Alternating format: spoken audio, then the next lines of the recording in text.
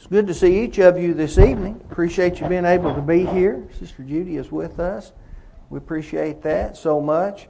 If you would, open your Bibles to Isaiah chapter 5. We're going to begin in this chapter. Now, we will have a passage that we're going to stay in, but it's not going to be this one, but this will get us started. Isaiah chapter 5, we're going to notice verses 20 through 24. Isaiah writes, "Woe unto them that call evil good, and good evil, that put darkness for light, and light for darkness, that put bitter for sweet, and sweet for bitter. Woe unto them that are wise in their own eyes, and prudent in their own sight. Woe unto them that are mighty to drink wine, and men of strength to mingle strong drink, which justify the wicked for reward, and take away the righteousness of the righteous from him.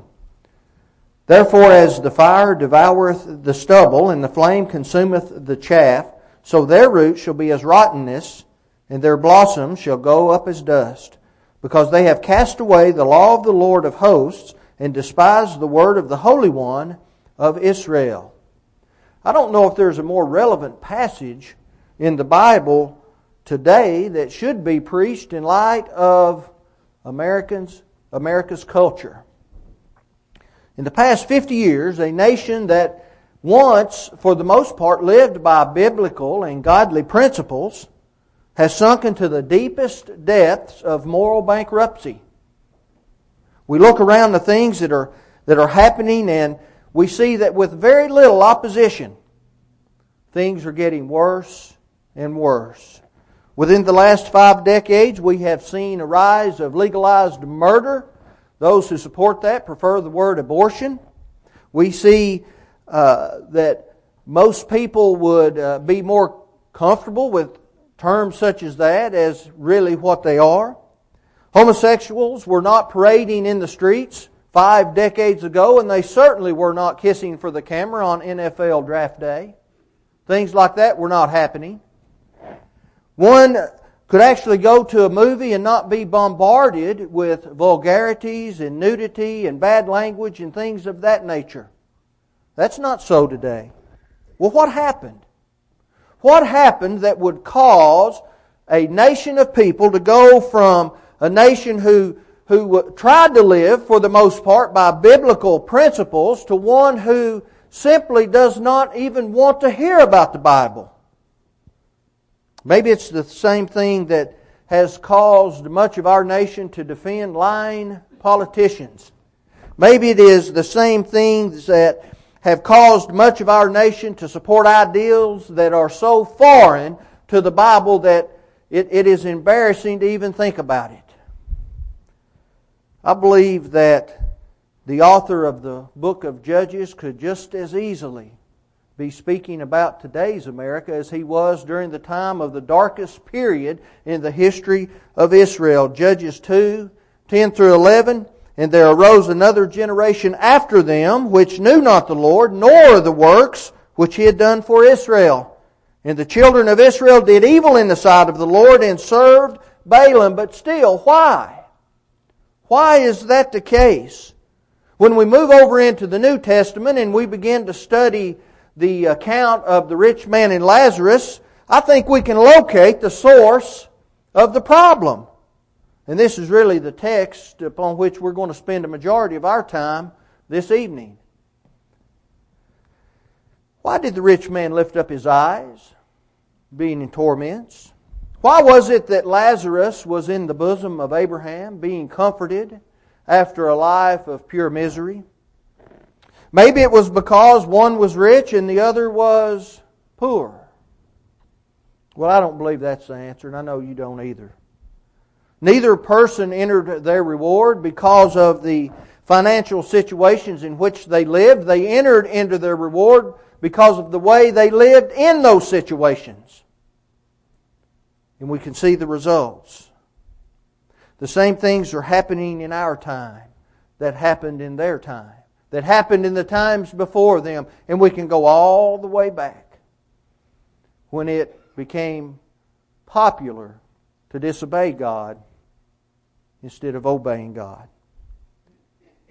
The title of this evening's sermon is Preparing for Eternity. See, the rich man was not preparing for eternity. I don't believe our nation is preparing for eternity. The majority of all the people that live in this world today are not preparing for eternity. There was a woman who had been diagnosed with a terminal illness. And she had been given 3 months to live, so within these last 3 months, she began to make arrangements for the end of her life, and she contacted her minister and invited him over to her house and began to go over some things that she wanted to take place at her funeral service.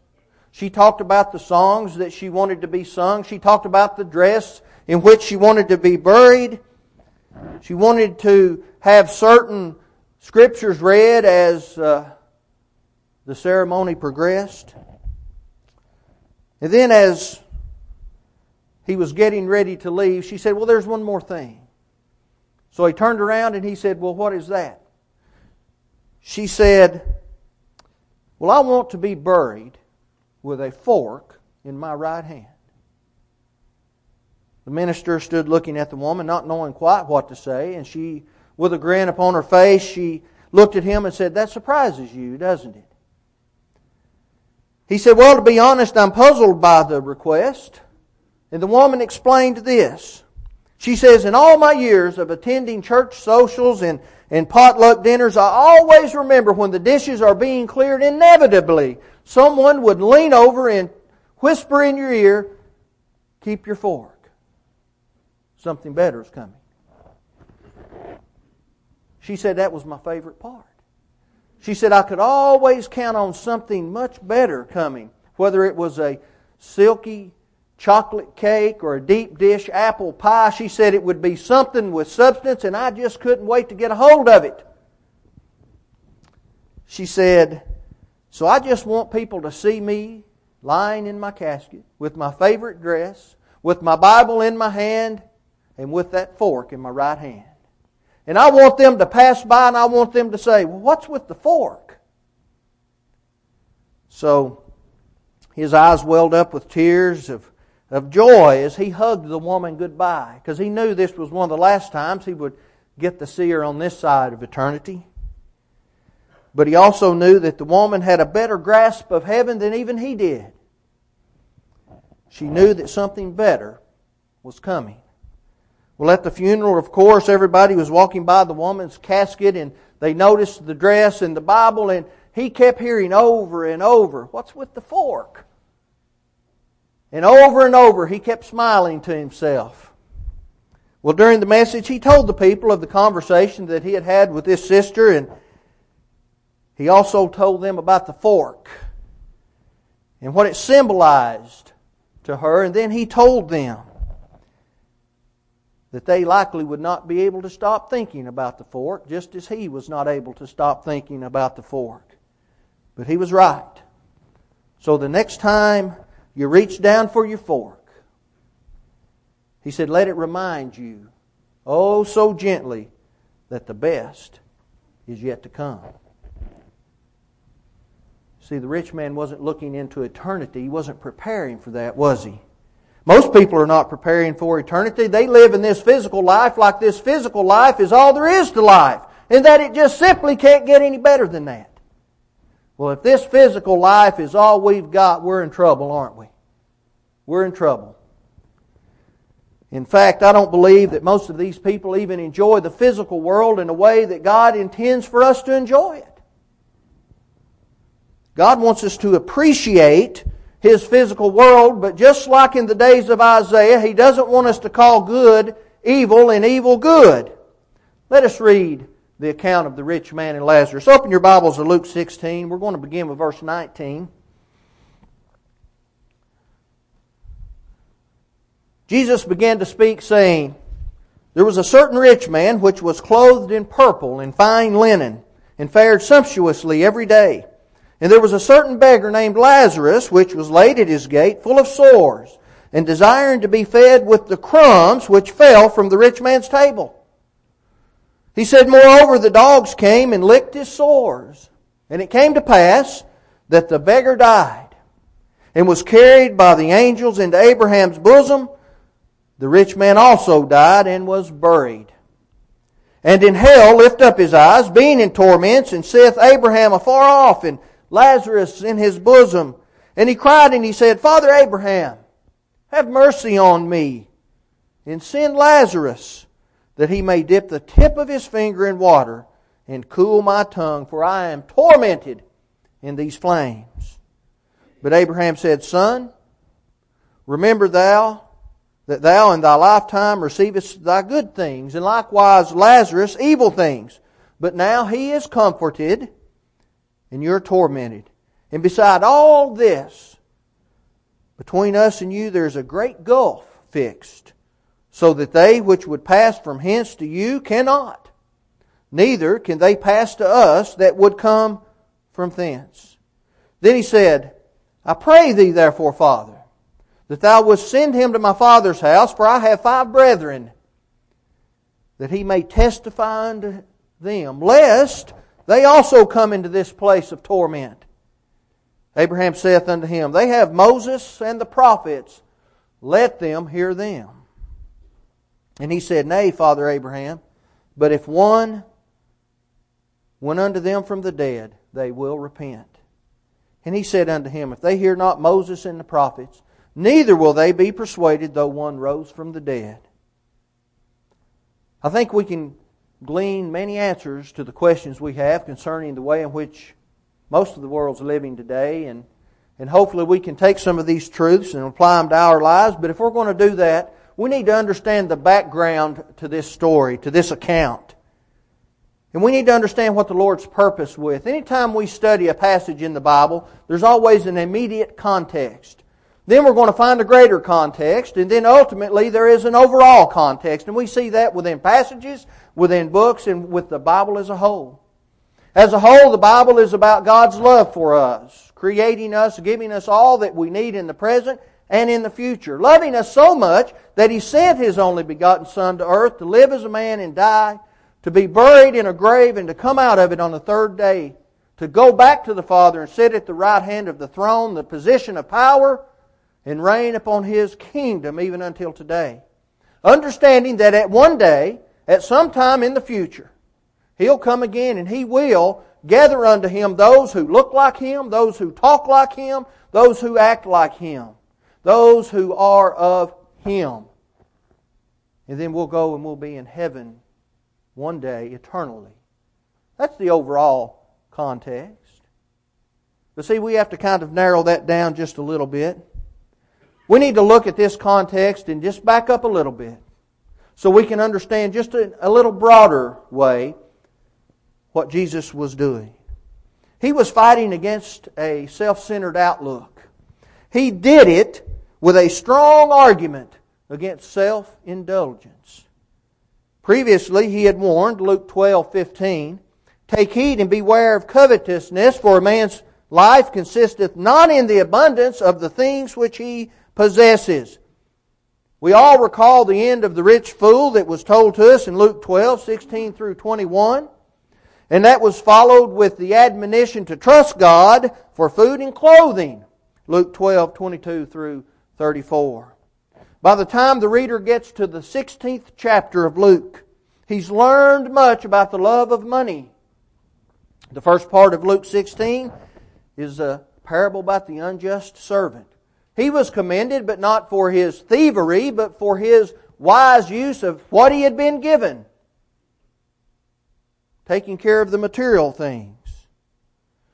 We all must use our blessings from God in such a way that we will be invited into everlasting habitation. Luke 16 verse 9.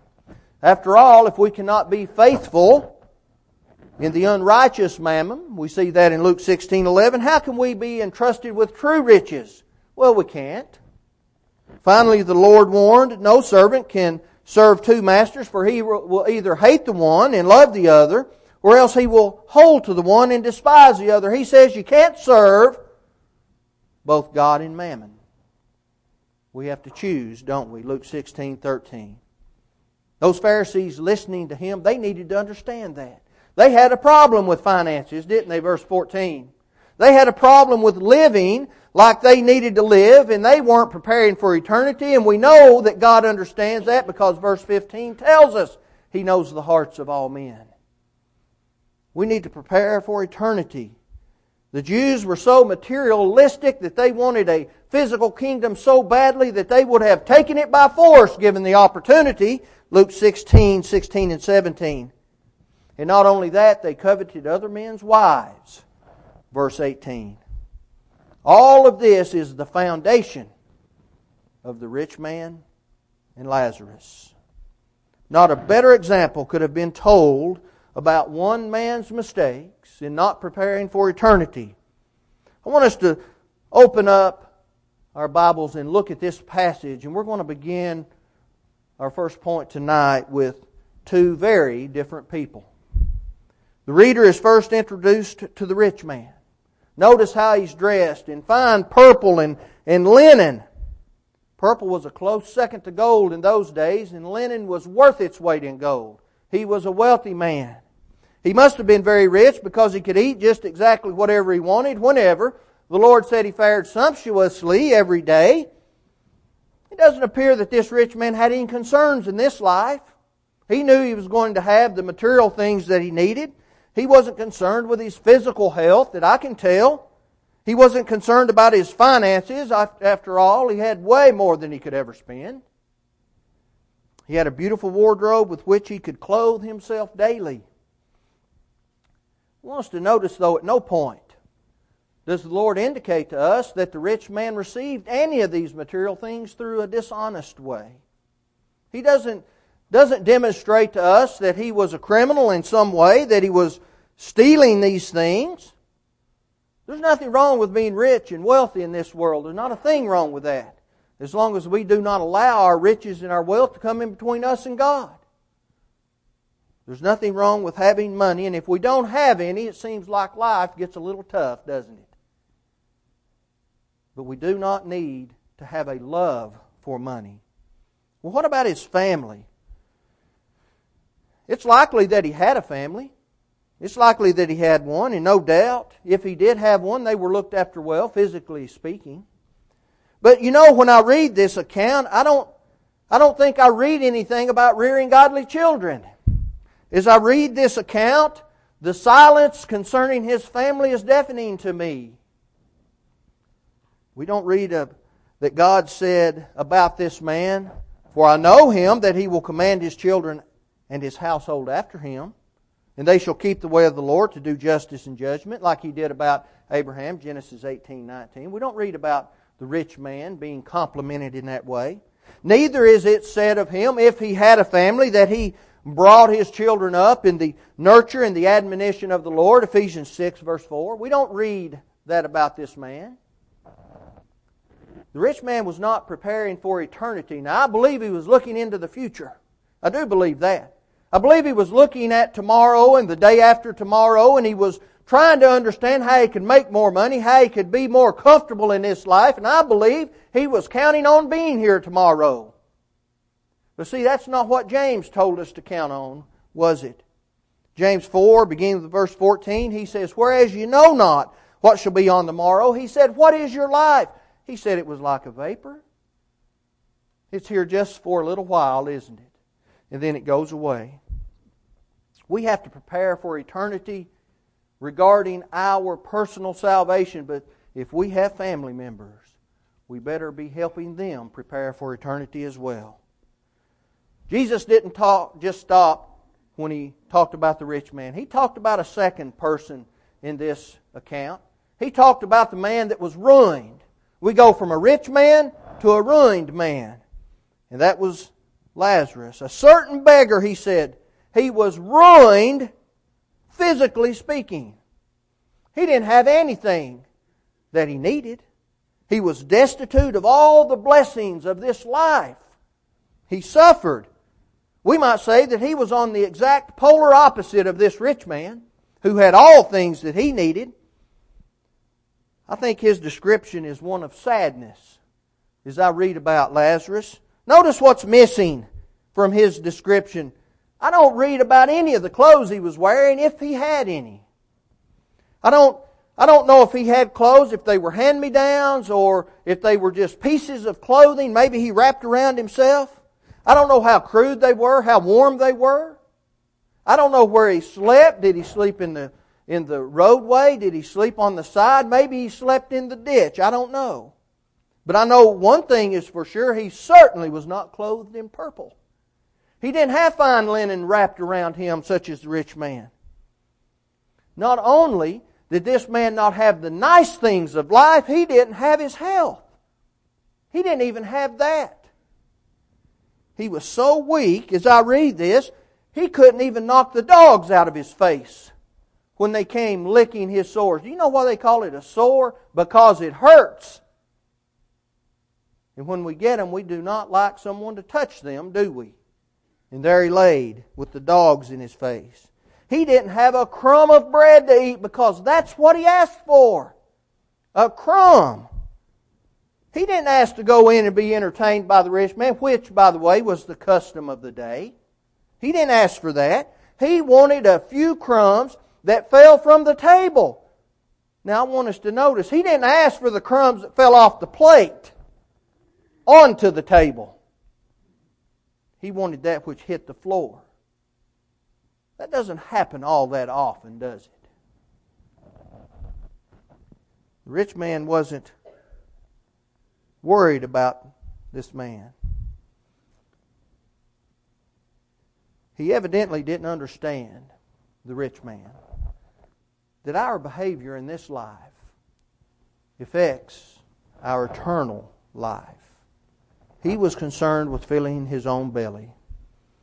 Out of all the people who were around this man, and no doubt many passed him day by day in the streetways, not a single one of them could have had it said about them, inasmuch as ye have done it unto one of the least of my brethren, ye have done it unto me.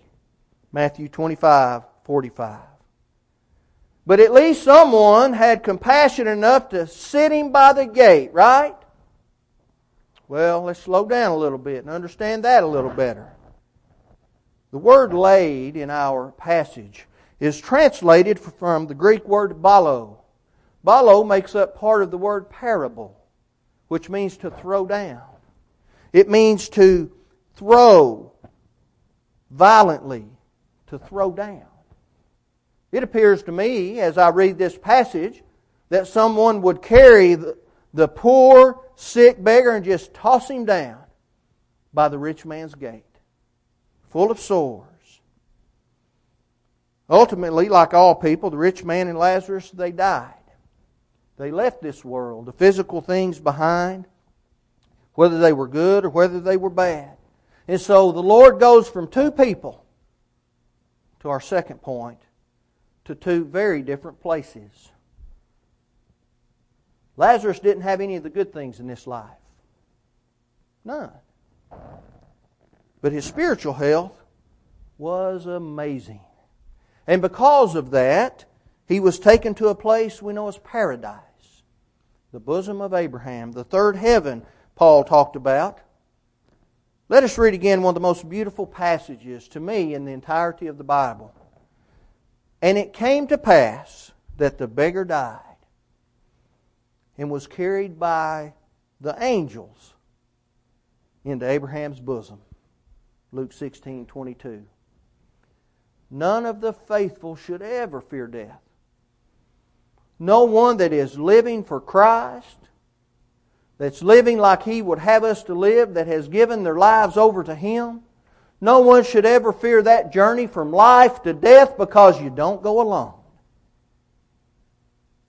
You're accompanied by heavenly angels. Lazarus went from lacking everything to having everything. Jesus asked this question, Matthew 16:26. He said, "For what is a man profited if he shall gain the whole world and lose his own soul? And what shall a man give in exchange for his soul?" Well, we're about to find out, aren't we? Lazarus had prepared for eternity. He prepared to be where he was. You know, paradise is a very beautiful and a very real place. That makes the place of perdition, known as torments, just as real. and just as bad as paradise is beautiful. Perdition is the place where the rich man found himself. He lift up his eyes, being in torments, and saith, Abraham afar off, and Lazarus in his bosom. What a change of scenery! We can't even imagine the change from one to the other. He was in a place of ruin. Paul warned. He said, But they that will be rich fall into temptation and a snare, and into many foolish and hurtful lusts, which drown men in destruction and perdition. Perdition means ruin. Ruin. An eternity full of ruin. Now don't misunderstand me. I didn't say purgatory. I did say perdition. The rich man became the destitute one, didn't he? The places were changed. He was the one crying out for relief, not Lazarus. Lazarus no more begged for the crumbs that fell from the table of the rich man. Back on earth, the rich man lived in a mansion, and now Lazarus is waiting for his. Where do you think Lazarus, again, slept at night? I think of that when I think of him waiting for his mansion. I wonder if he could see stars at night when he slept. I've mentioned this before, but when I was in India last year, we were staying in a little hut thing, and at night I could look up and I saw the stars, and I told my friend, I said, I don't think this is a good thing. I'm looking through the roof here, I see stars. It rains every day. See, I don't think Lazarus even had that. But you know, now he's waiting for something that's coming. It's called a mansion in the King James Version of the Bible. It's a place of dwelling. It's better than a mansion. These two very different people who are now in two very different places, they led to two very different prayers. That's our third point, made on behalf of the rich man. The first prayer was one of relief. The rich man lifted up his eyes, being in torments. He needed some kind of relief. He spoke out to Father Abraham. He said, Please send Lazarus that he might dip his finger in water and cool my tongue, for I am tormented in this flame. Boy, the tables had changed, and now you go from a man that had everything to a man that wanted almost nothing, but he was begging for it. Boy, how similar is that? Lazarus begged for crumbs that fell off of the table. Now the rich man was begging for a drop of water that might fall off of the finger of Lazarus.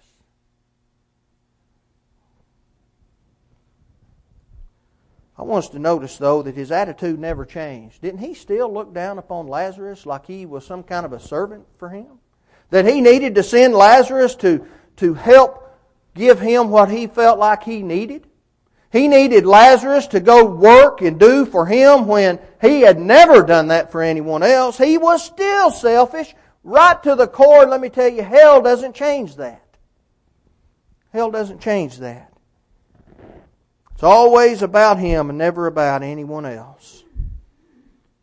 Notice that when he was told that there was a great gulf fixed between he and Lazarus, and that Lazarus couldn't leave paradise to go to him, not that I would think anybody would want to do that. But neither could the rich man leave the torments of Hades and come to Lazarus, come to paradise. He said, send Lazarus back to the world then, so that everybody might understand that you don't want to come to this place. Well, that didn't happen either. He was still a selfish man, but he did remember that he had 5 brethren. His prayer was one of redemption. He goes from relief to redemption, and he wants his brethren, his 5 brethren. He's not caring about anyone else. But he knew how he was. See, he was selfish in this life, and he knew they were too. And he knew they would come and join him where he was, but he didn't want that. At least he didn't want them to join him in hell. I guess maybe that is at least one redeeming point about that man. I think this is a very important point that we need to take away from this study of this account of 2 lives who are in eternity right now. If a person comes to the understanding that they need to obey the gospel plan of salvation, and they understand that they do that through listening to the message, listening to the words of God, listening to the inspired Scripture, Romans 10:17. That's what brings faith to us. We come to understand that we need to repent of all past sins. That's what Peter said, Acts 2:38. We come to the knowledge that we need to make the good confession that Jesus Christ is the Son of God. After all, Paul said that brings us unto salvation, Romans 10:10. Then we come to the understanding that I need to go down into the water just like the Ethiopian eunuch did. I need to be immersed in that water just like Saul of Tarsus was so my sins can be washed away. When we come to that understanding, and then we understand we have to live like Christ lived and we have to be obedient to Him and we have to even live through difficult times, much like those in the first century did that we read about in the book of Revelation. Be thou faithful even unto death, and you'll receive a crown of righteousness. See, when we come to understand that, we need to never allow anything to stop us from attaining that, but things will stop us in this world. Sometimes people come to the knowledge of the gospel and they understand what they need to do, but then they think about maybe a parent or a grandparent or a brother or sister or someone who's gone on into eternity and they never obeyed the gospel. And it hurts them to think about that. We all have family members like that. I do. We don't like to think about that. But I know of some people who allow that to stop them from obeying the gospel. Here's something I take away from this account. If someone is lost in hell, and God's the judge of that, they don't want us to join them. Let's not make the worst possible of places somehow, and I don't understand how, but let's not make it worse, right? Let's obey the gospel plan of salvation. We need to prepare for eternity. Are we preparing for eternity? Are we looking toward the day when all people will stand in judgment before the King of Kings, the very Christ who came to earth and died, and who rose again and gave Himself for us? Am I looking forward to His appearing? That Paul was, wasn't he? 2 Timothy 4, verse 8. Am I doing that? I don't believe that the rich man realized that Lazarus was having an effect on his eternal life. I don't think he realized as he passed him day by day, ignoring him or whatever it was he was doing. I know he wasn't helping him. I don't think he realized at that time, or else he didn't care, which may be the better scenario, that Lazarus was having an effect upon him. The rich man prepared every day of his life to go to hell. He prepared for that. He worked for that. He prepared to be lost while he was studying how to be selfish. The whole book of Ecclesiastes is about going where we prepare to go. Usually when we go somewhere, we have made preparation for that, right? On occasion in this life, we can get a little bit lost. But for the most part, we go where we prepare to go. We don't all of a sudden wake up one day, die, and then prepare to go to either one or the other places in the Hadean realm. That simply does not happen. We prepare every single day. Paul told the Romans in chapter 6 that they would spend eternity in the exact same place where their master would live eternally. Satan was the rich man's master, and he got what he worked for, Romans 6:23. He studied how to be selfish his whole life. He went where selfish people go. Unloving, self-centered, non-compassionate people. That's what he did. Lazarus, on the other hand, looked into eternity. He prepared for eternity. He prepared himself to go where godly people go. He didn't get any credit in this life, but his possessions, they were laid up in heaven, weren't they? Matthew 6:20. I want us to keep in the forefront of our minds that there are no second chances when we enter into eternity. We've got all the time in the world as long as we're in right now, don't we? Because that's all we really have, is right now. I want us to understand also that Lazarus, he didn't go to paradise because he was a poor beggar, because he didn't have good health. That's not why he went. He went there because that's where he wanted to go. That's where he chose to go. Are we preparing for eternity? The choices we make in this life impact the next, don't they? Prepare for eternity. Obey the gospel plan of salvation if you haven't done that. If you have, you've become unfaithful. Come back to the Lord. Prepare for eternity. If you need to answer this Lord's invitation, let that be known as we stand and as we sing.